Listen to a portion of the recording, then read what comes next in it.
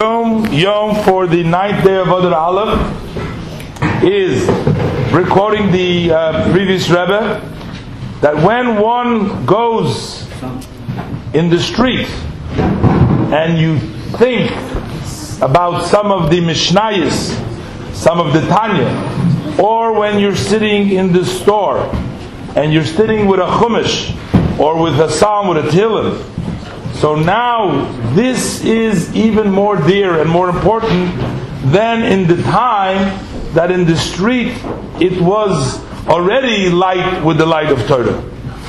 One is not permitted to go in the street on an empty heart. An empty heart over here meaning with emptiness, with no words of Torah and Tefillah.